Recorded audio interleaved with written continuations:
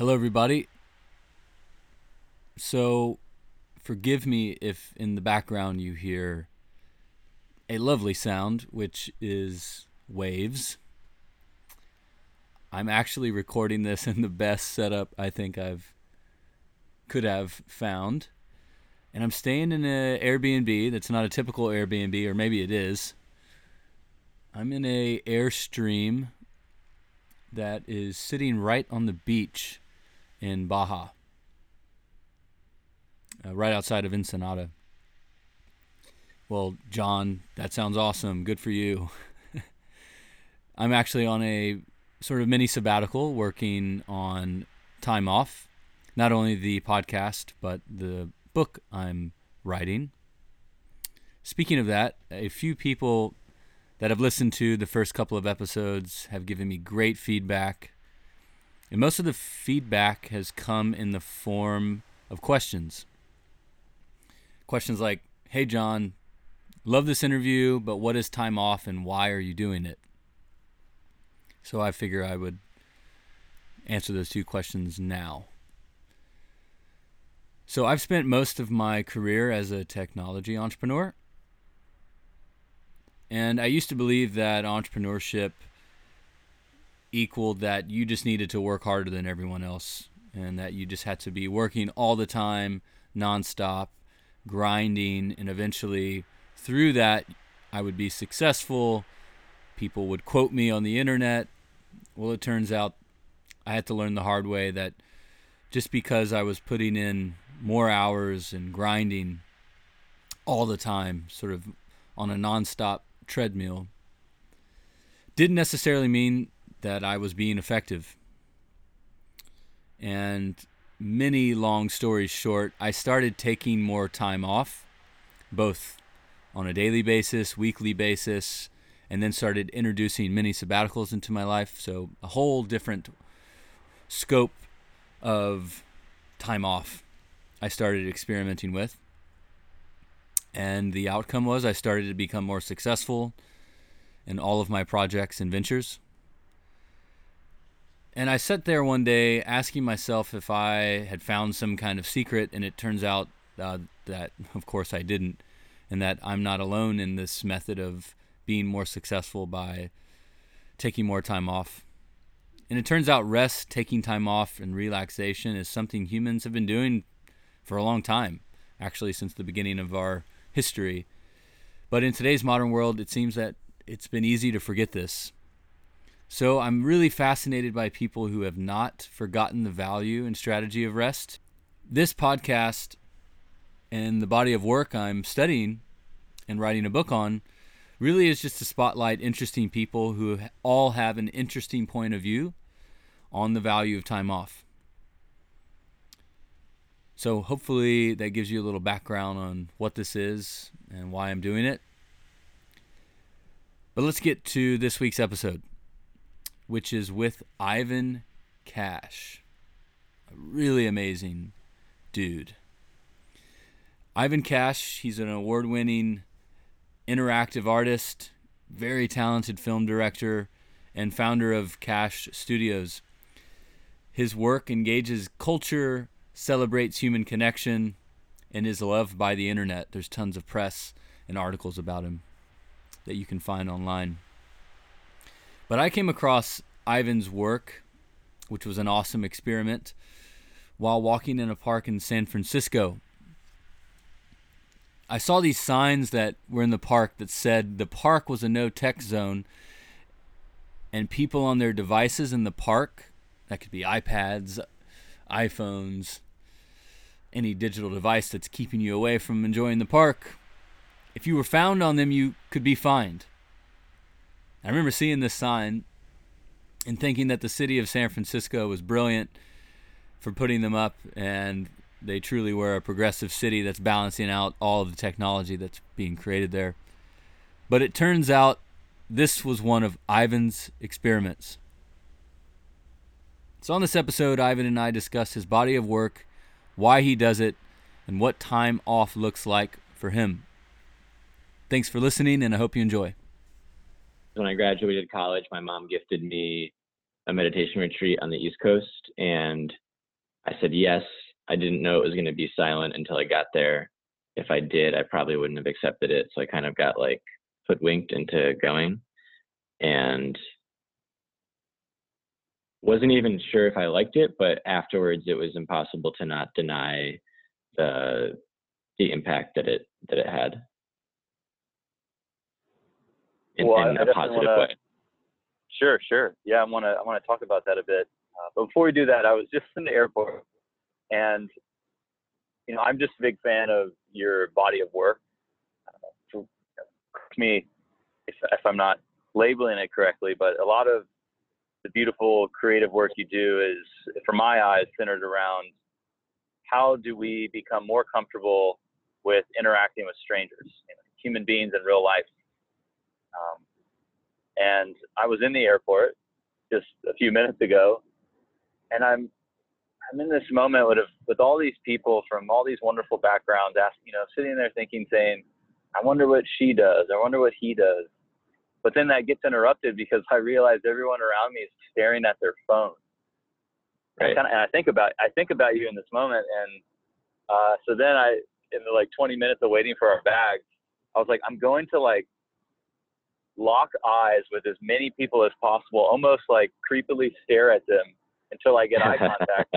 And I did it, but it was this thing. I feel like I had 8 cups of coffee, because when people finally looked up from their screen and they looked at me, unanimously, everyone just smiled, and it was super energizing. So I just wanted to say that I want to talk about your no tech zone, but maybe let's talk about your what drives you in all of your projects. I'm really interested to hear from you why this matters. Sure. I mean, it's such a big question that we could spend days and weeks really going into it. But I think that there's a lot of stuff in the world that isn't that important that we have somehow given a lot of priority to. And I think at the end of the day, our relationships and how we show up for our connections with other people are the sort of underlying most important moments of life to really show up for and be present for. And I think that with technology, it's created this beautiful opportunity to cast our net wider and form so many more connections. And, we wouldn't even be talking if it wasn't for email. And I've certainly benefited greatly from having the internet to create projects and platforms on. And, it's deeply benefited my life in some really profound ways. And the irony of living in this increasingly digital world is that we've become a lot more disconnected from each other, because there's a lot of quantity over quality. It's easy to have touch points with thousands of people very quickly, hard to have a deep, in-depth interaction or conversation. And so, that just to me feels like I'm very clear that is a big part of what makes me tick and what to me feels like the most important thing to do with my life. And I think on a macro scale, if we zoom out, a lot of the conflict and division in the world is in many ways, I attribute it to a lack of empathy, a lack of compassion, and a lack of understanding that strangers are really just people we haven't met yet. And that as a whole community, like a world community, we have a lot more in common than less. And when we can put our individual needs aside for the greater good of a community, I think that it creates a happier world, both outwardly and inwardly. So that's my rant. It's a beautiful, beautiful rant. Just people we haven't met yet. My grandfather, who was sort of this cowboy figure, sort of told me something very similar. And, he said, if you're feeling down or you're having a bad day, he always said, it's your own fault. And likely you haven't just interacted with enough humans that day, because he believed we're naturally very good at, if I was having a bad day, if something bad just happened at the airport and I, told you about that, you would probably most likely talk to me about that. Well, the maybe look at a solution, or just you asking more questions about the problem would make me feel like someone's there, empathizing, as you said. So yeah, I think that not only is it just people we haven't met yet, they're like remedies surrounding us in any given moment in public spaces. You know? Totally. So can you talk about, I'm of course going to share all of your work in my episode notes, but how do you pitch just quickly pitch some of the really cool film projects you've done, some of the experiments you've done that underlie this philosophy that you feel so strongly about? Sure. I'll share a couple. In 2011, I created a project called Snail Mail, my email, that invited anyone in the world to send me an email and a recipient's physical address, and then I'd transform that into a handwritten letter and mail it to that intended recipient free of charge. It ended up going viral, and so got 1,000 requests on the 4th day, and quickly turned the project to a crowdsourced of 2,000 volunteers that helped send out 30,000 letters over the course of 6 years. I did a project called Selfless Portraits, which was strangers across the world drawing each other's Facebook profile photos. In the 2-year span that was live, we got over 50,000 portraits drawn from 152 countries. And in order to have your portrait drawn, you first had to draw a stranger. I did a project asking strangers to share the last photo on their phone, just because I was curious about what people are doing on their phones, and ended up turning that into a traveling mini series. So as I went from city to city, I'd spend 3 extra days in a new place, talking to over 100 strangers, and then cutting down a 3 to 4 minute film on that. And that then inspired a lot of filmmakers from around the world to create last photo editions in their respective cities. So those are 3 projects that and maybe one more is I just did a documentary about a subway station agent in Oakland who very unconventionally greets everyone coming through his terminal, shaking hands, giving high fives, fist bumps, smiles to everyone coming in and out. And it's a really powerful and transformative yet simple act that he does. And so I wanted to share his story. So those are some of the projects I've done. Wow. So Ivan, I studied documentary selfishly in college because I wanted to understand humanity, and I had some work in the past. But hearing what you've done, and your angle of your projects, to me, that is a deep MBA in humanity. What have you learned through those? Like, what are That's things funny. you believe that others might think is crazy after experiencing that? And more than that, you enabled it. Like, what has that taught you about humanity? Yeah. I mean, there's a lot of things I could say in response to that question. I think the overarching thing that ties everyone together, and I'm grateful that this is becoming more and more a subject of public conversation, is just the fact that we all have our struggles and we all have hardship.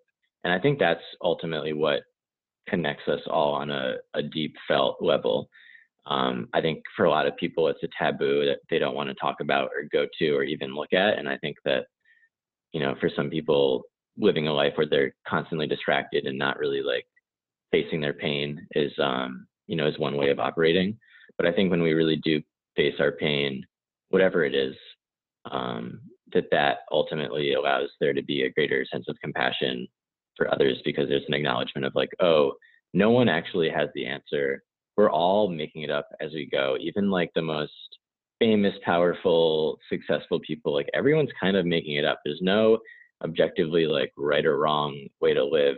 I mean, aside from like, harming others, it's kind of like we're all just doing our thing. And for me, that just looking around and acknowledging that we all have a unique story that actually ties us together in a common felt sense of human emotion is really important, and allows me to, if someone is a jerk to me, I can, I'll be pissed, but I also know that like they're having a bad day, or maybe they've had like a lot of really tough breaks in life.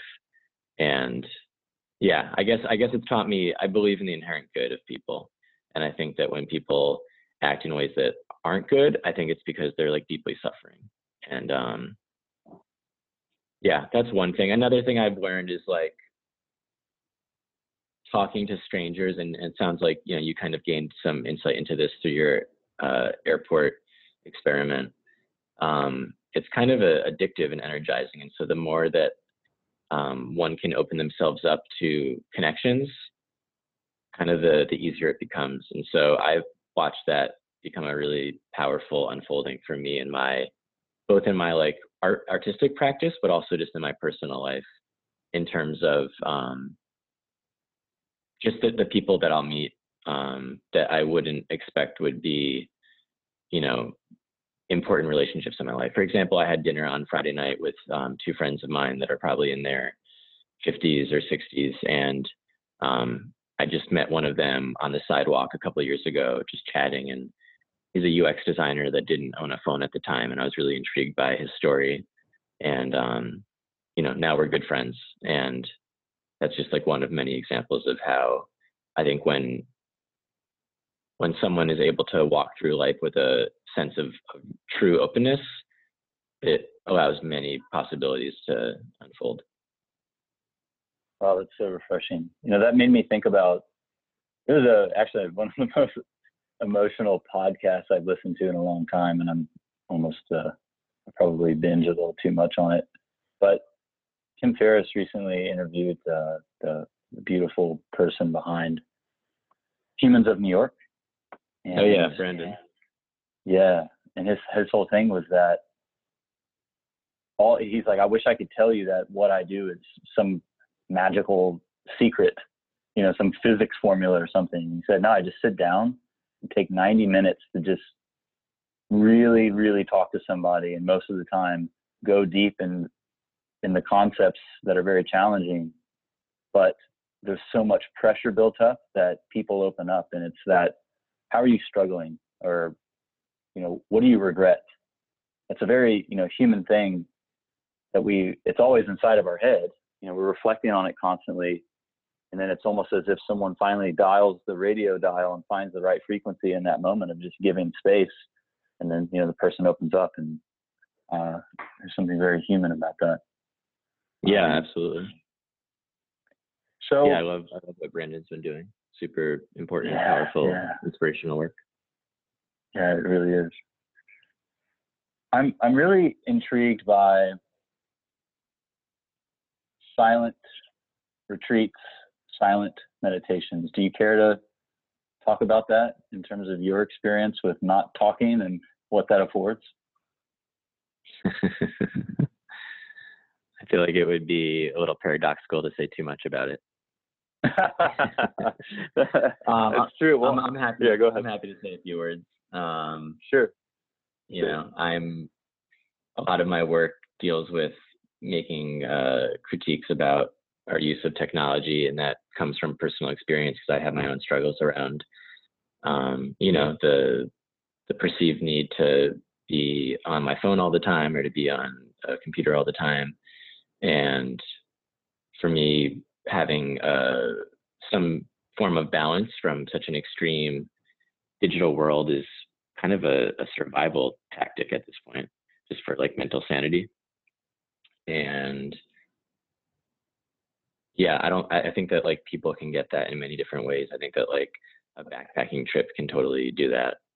For me, silent meditation's been a nice supportive structure that I've sort of just stumbled into that has seemed to work really well in just keeping me grounded and helping me really clarify my priorities.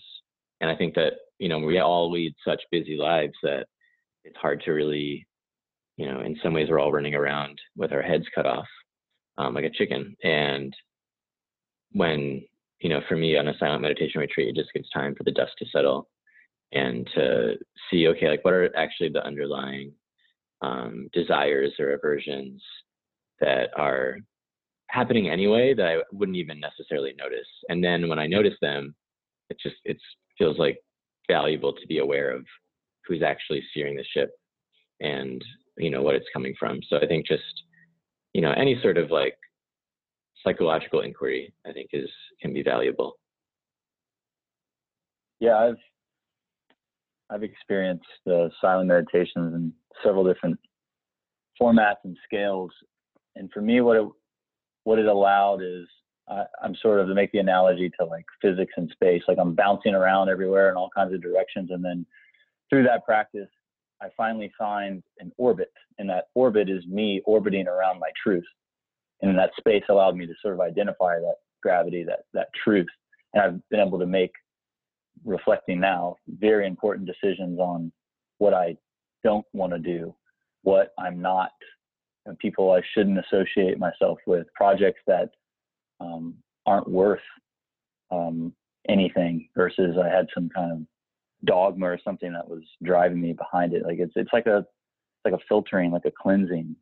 Totally. And I think it creates a greater sensitivity so that, one can really discern what's working, what's not working, what's giving me energy, what's taking energy away. Do you have an example of? Yeah, go ahead. Yeah, go ahead.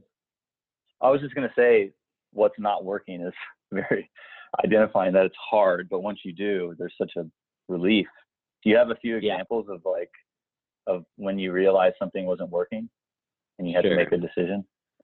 Totally. I mean, the big one for me was back when I had what I thought was a dream job, working at this ad agency, Wieden+Kennedy, as an art director at age 25 in Amsterdam. And I was like really stoked for it. I didn't really go to school for doing that. And so it was like a series of like hustles and great luck to land this like very coveted job, high status, and, making good money at the time.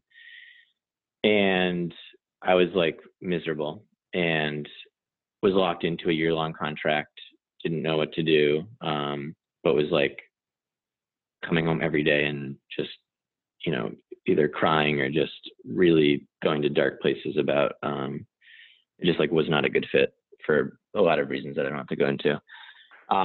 And ultimately, I feel like thanks to both a kind of mentor figure, but also the fact that I had done a number of silent meditation retreats up until that point and had a meditation practice, I was able to really lean into my truth and ultimately make the really tough decision to leave the job after just half a year. I had to pay back my relocation allowance and broke the contract. And it was like a really tough decision. I had to face a lot of fear of, letting people down and, being a failure, like not, what's wrong with me that I can't fit into this dream that so many people have of working at this great company, what's wrong with me? And I really had to face that. And I couldn't deny that my truth was that it wasn't working. And even though I didn't have any plan B at the time, I was just moving back with my parents and was going to figure it out from there. But I think that the practice that I had done up until that point really gave me the capacity to listen to myself and make that tough decision, even though I thought it wasn't even an option. I thought like you just can't quit a job before a year's up. And this mentor was really valuable in like telling me, actually, it's your life. You can do whatever you want.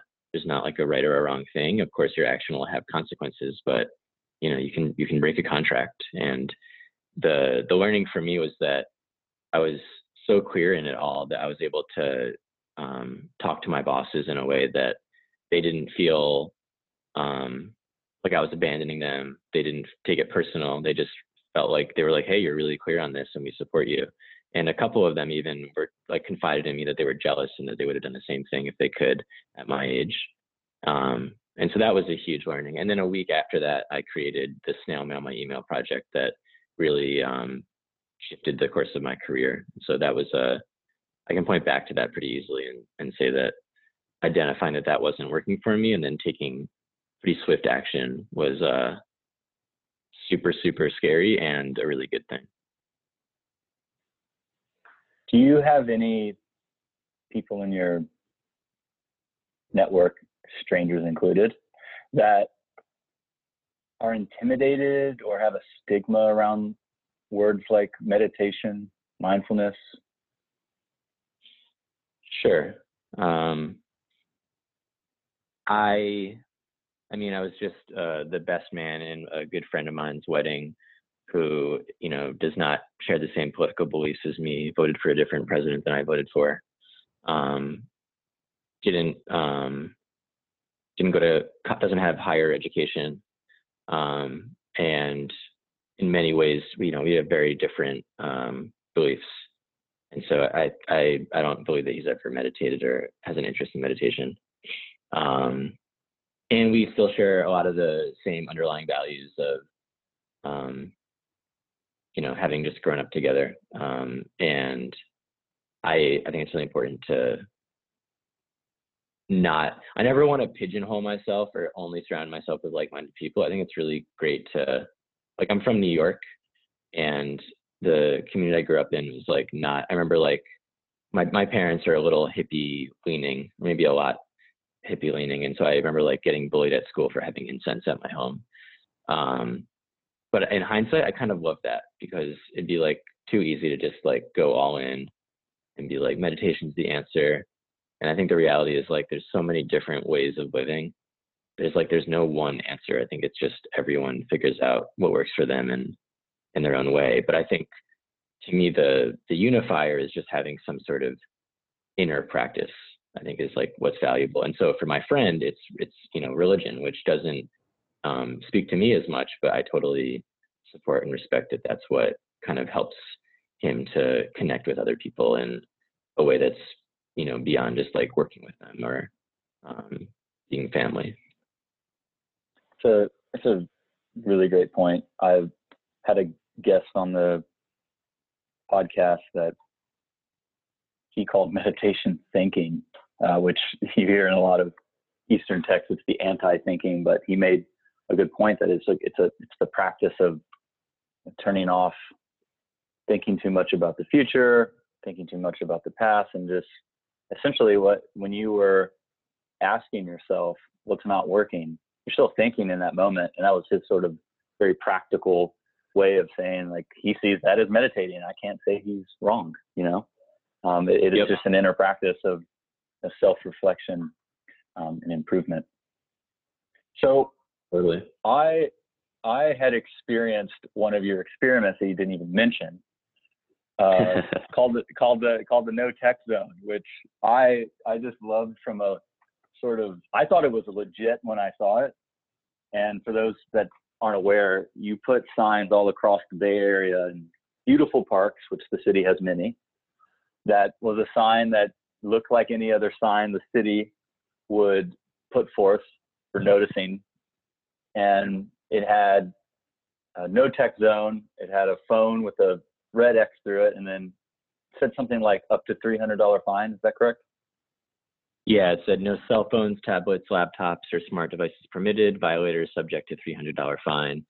San Francisco Parks and Recreation Department.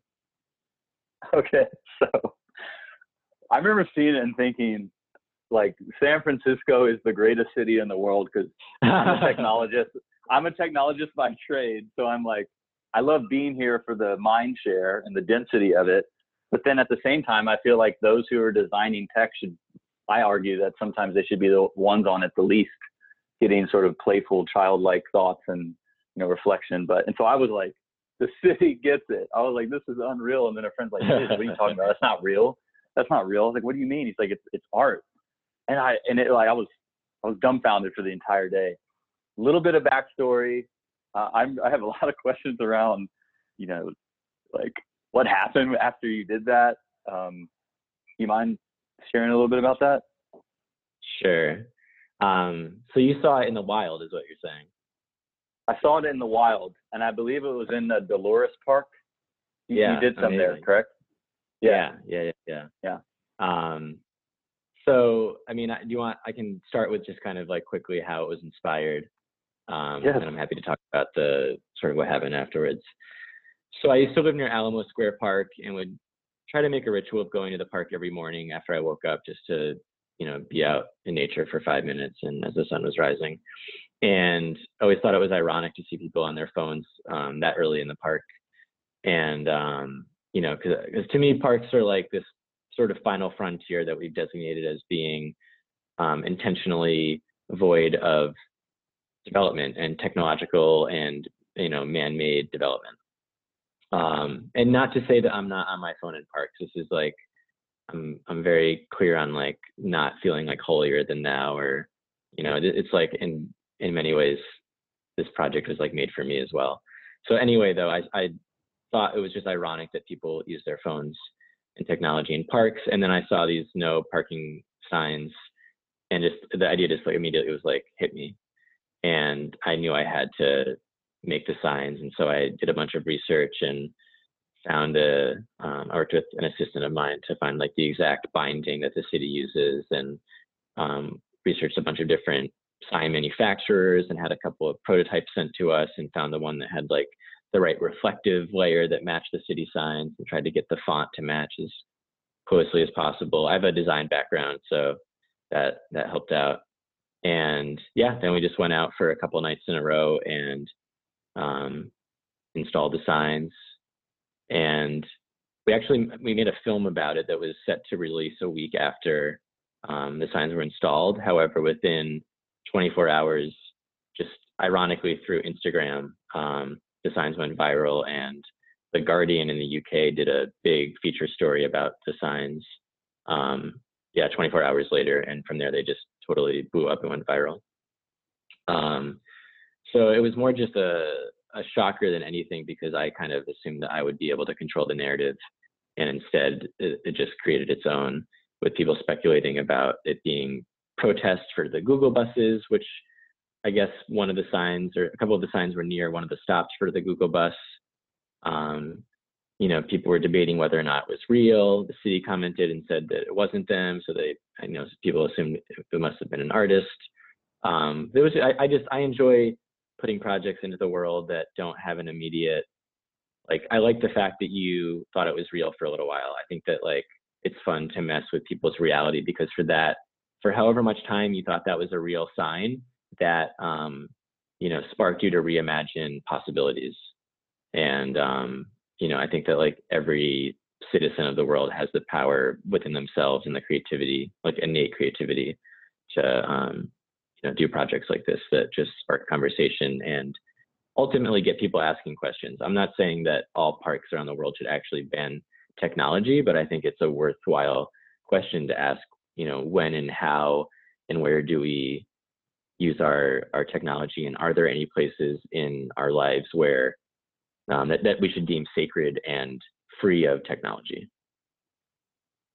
Yes, I think humans have to be prompted, right? There's a reason we still have stop signs. It's like, hey, reminder, stop here. And prompts are important. And for me, that was just a prompt. It was I took it, literally, and I was like, the city of San Francisco is incredible. I love them so much. But then at the end of the day, whoever looks at it, it makes you reflect. It makes you just go, oh, maybe I am on my phone too much. And actually, this is an amazing park. And wow, look at that view. And yep. Prompts in general that allow us to, maybe get off the device more and talking to strangers more. I would love to see more of that. And in fact, I'm excited to go to New York today, because you see so many experiments in the wild. It's one of my favorite things to try to look for while I'm there. Totally. What was the response to that? Like, I'm sure there was a lot of things, but any notable? Did you get some crazy emails, both people furious, also people wanting to take it even further? How would you deem the response?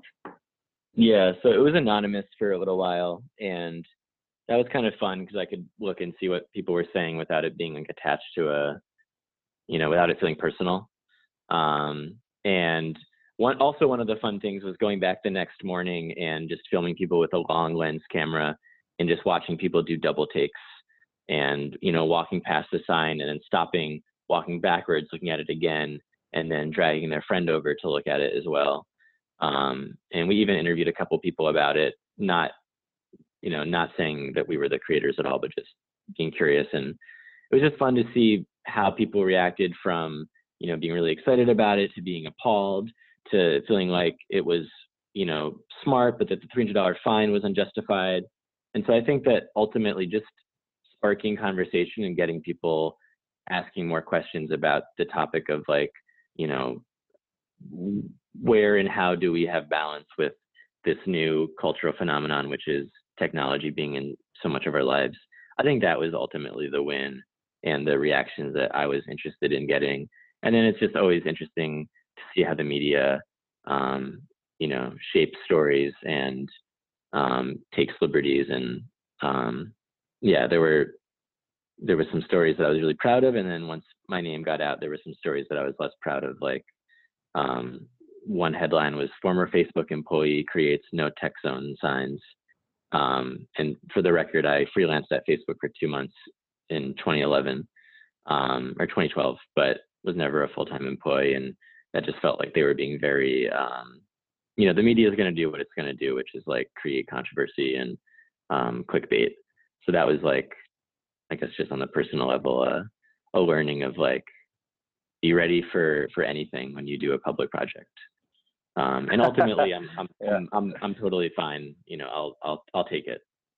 And I think that hypocrisy is okay. I think that you know, we all contradict ourselves in life, and so I think it makes me more relatable, the fact that like I do have a lot of clients that are tech companies, and I am on my phone and my computer a lot, and I have issue with it, and I don't want that to be the norm all the time. So I think that hopefully allows me to reach a wider audience, because I'm not just preaching to one side of the fence or the other, but it's really trying to just be like, hey, this is like a human issue that is worthy of discussion. And I'm grateful that this project was 2 or 3 years old from when I launched it, and it's cool to see that in that time how much the movement to curb our tech use and to have a, you know, a healthier relationship with technology has really taken over. And maybe the last thing I'll say is that it was cool to see who then purchased the signs afterwards, or, you know, had them. So a lot of like, I know that the signs are in the Twitter office, they're in the Airbnb office. A lot of friends of mine that got the sign will put it in their kitchen or one room in their house if they want to be free of technology. And I thought that was just a cool, very practical application. Well, full applause, my friend. I think it's just incredible work. And as you said, if anyone listening has similar ideas, be prepared for, you know, some interesting feedback and response. But just as much as the negative can come, you know, people are using it. It went beyond what you intended, which is, I think, the purpose of any creation. I like how you said, you know, devices and us on our screens and us always, you know, on, and not that being the norm. I mean, that's at the fabric, the sort of spinal cord of what I care about and what I study, which is the value of time off. And that, of course, has many connotations. What does time off look like for you? I think it can be many different things versus black or white. So for me, time off is sleeping with my phone outside of my room and putting it on airplane mode and turning off the internet modem so that it is truly, you know, a tech-free zone for the whole time that I'm sleeping, and as well into the morning as I can manage. For me, it's leaving my phone on airplane mode in the car when I go camping for a weekend. It's, yeah, I guess just really moderating and being aware of what my consumption and usage is. And, you know, I go as far as to install plugins on my phone, and like, I don't have the Facebook app on my phone. I have a plugin on my computer that doesn't give me the news feed. And it's not because I don't care about what my friends are up to. It's more just realizing how easily distracted I am, and valuing the qualities of focus and not being distracted all the time. So yeah, I've done a lot of little hacks to help make that happen. That's really great to hear. You know, one of my first interviews is a friend of mine who actually lives in the Bay Area named Jake Knapp, who wrote the book Sprint. He was at Google Ventures for a while, was a talented designer, and is soon to release a book called Make Time, and that's what we talked about. And he talks about that idea as those little things you discussed, you sort of control. He calls infinity pools. So that could be a Twitter feed, that could be a Facebook feed, it could be a CNN homepage. It's nonstop. You could scroll forever. And right. you know, we like snacks. You know, like go put a big bowl of goldfish at a happy hour, and like within 5 minutes it's gone. And you know, we just like little snacks. And so some of these products that are designed in such a way where there is no end, you have to be mindful of that. And I like that you answered that in that way, because I have some guests I talk to who have, it's all a matter of scale. So some people see time off in this macro scale, like, oh, our company does 6 weeks on, 1 week off, or 3 months on, 1 month off, or 7 years on, 1 year off. And that's like way on this one spectrum. You're literally pressing a button that comes natively on a device that it's so simple to do. It's right there. It's accessible. It's built in. Yet it can unlock a lot of presence. And that's a very simple thing. It's very, very micro. And I think it's important even for me to remember that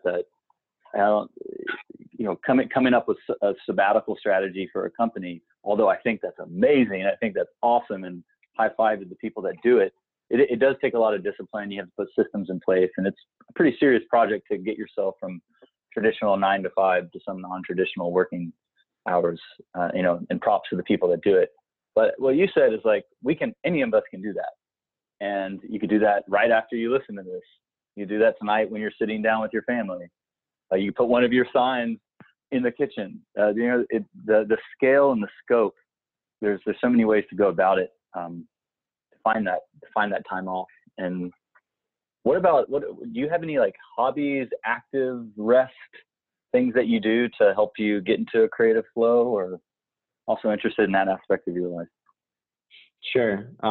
Yeah, many. I mean, I play a couple different sports. I play basketball twice a week, racquetball twice a week. I run. I think that physical activity is a great way of, it also has a meditative quality of like being more in my body. And, you know, a lot of times for me, the best, most creative ideas don't come when I'm like at a desk in front of a computer. They come when I'm out, you know, just living life. And that could be working out, that could be interacting with people. I'm definitely a fan of, you know, going to community gatherings of many different kinds. I'll go to weekly meditation sittings, and then also I have friends that organize all sorts of different events in the Bay Area that I'll go to. And then I guess just lots of different kinds of like art practices, from drawing and writing to, I guess it's been a little while since I've done any street art, but even, I mean, this is like maybe silly and cliche, but like even like I have a lot of houseplants, and I love just like having the hour per week where I tend to them and water them and trim their leaves, and that just is kind of like a thing that takes me out of, again, my mind. You know, I think being with animals is really great. I used to have this, my girlfriend has a dog that I've spent a lot of time with now and have come to love. I used to think that people that had pets were like weak because they needed like to rely on like some creature for their happiness. And now I'm like totally converted, and I'm realizing that it's like such a gift to have an animal that like just gives limitless, unconditional love, and you know, doesn't give a shit about like status or, you know, how many likes a post got or something. So I don't know. Yeah, imagine if you had a human, like even if it's one of your friends, that every time they see you, they're ecstatic beyond description. That's what a pet is. It's just someone pumped to see you all the time. It's wonderful. That's so great. Well, with the little bit of time we have left, I want to know, we talked a lot about this amazing history of you and some of the things you've done. What's next, and how can we help? How can we get involved? Sure. Your body of work proves itself. Just want to, you know, what is all this allowed and enabled to where you're going next? Yeah, I appreciate that question. So, I mean, right now I've kind of been on the speaker circuit, speaking at different types of design conferences and tech festivals and summits about this stuff, and that's something I'm really passionate about. So I've been doing a lot of creative workshops with organizations, brands, schools, just I guess helping people to think about creativity in both the workplace and just in their personal lives in a different way. So that's been a lot of fun.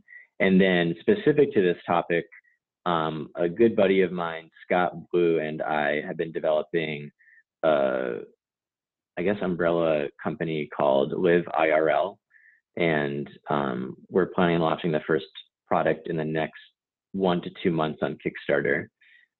It's a pair of glasses that blocks screens, and we've been developing it for the last year and are really happy with how it's coming along. And we see that as the first of many products, hacks, services that could be offered through this new umbrella company that we're launching, that we feel like is a much, at this point, there's definitely a number of players in this movement to help people control tech and not the other way around.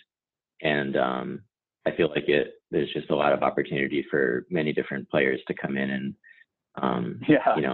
help out humanity. So we're happy to be one of those players, and we're happy for more people to get involved as well. So whether it's getting involved in helping us directly, or even if it's just doing your own thing that isn't involved with us at all, but is just kind of furthering the cause, it just feels like this movement needs as much help as it can get. And it's exciting to see, and even in the last year, how much these ideas have been perpetuated through culture and are really having a kind of a shining moment. So it's an exciting time, and I'm curious to see how screen blocking glasses will do in the marketplace.